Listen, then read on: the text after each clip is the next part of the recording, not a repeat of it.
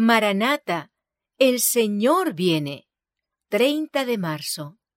Una experiencia profunda y viviente.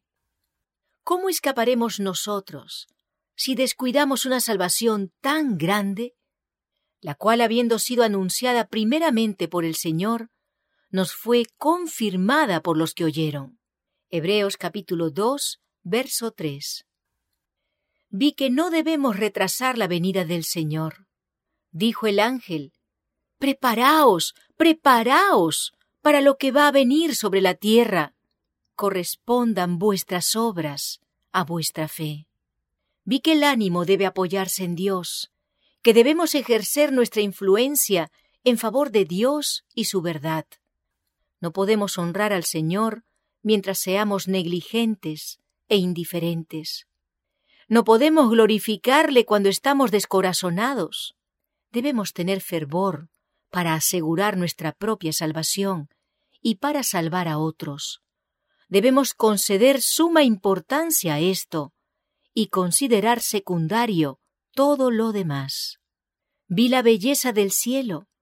Oí a los ángeles cantar sus himnos arrobadores, tributando alabanza, honra y gloria a Jesús. Pude entonces percibir vagamente el prodigioso amor del Hijo de Dios. Él abandonó toda la gloria, toda la honra que se le tributaba en el cielo, y se interesó de tal manera en nuestra salvación, que con paciencia y mansedumbre soportó toda injuria y escarnio que los hombres quisieron imponerle. Fue herido, azotado y afligido.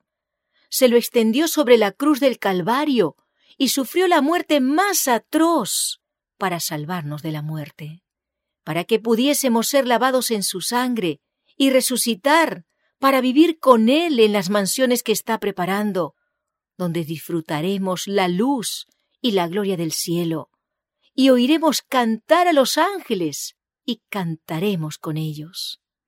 Vi que todo el cielo se interesaba en nuestra salvación. ¿Y habremos de ser nosotros indiferentes?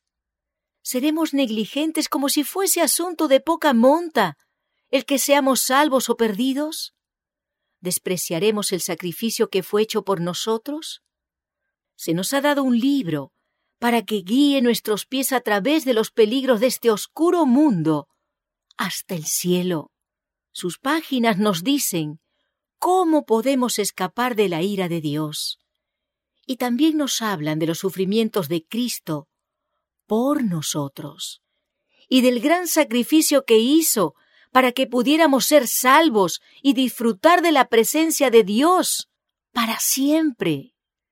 Una forma de piedad no salvará a nadie. Todos deben tener una experiencia profunda y viva. Esto es lo único que los salvará en el tiempo de angustia.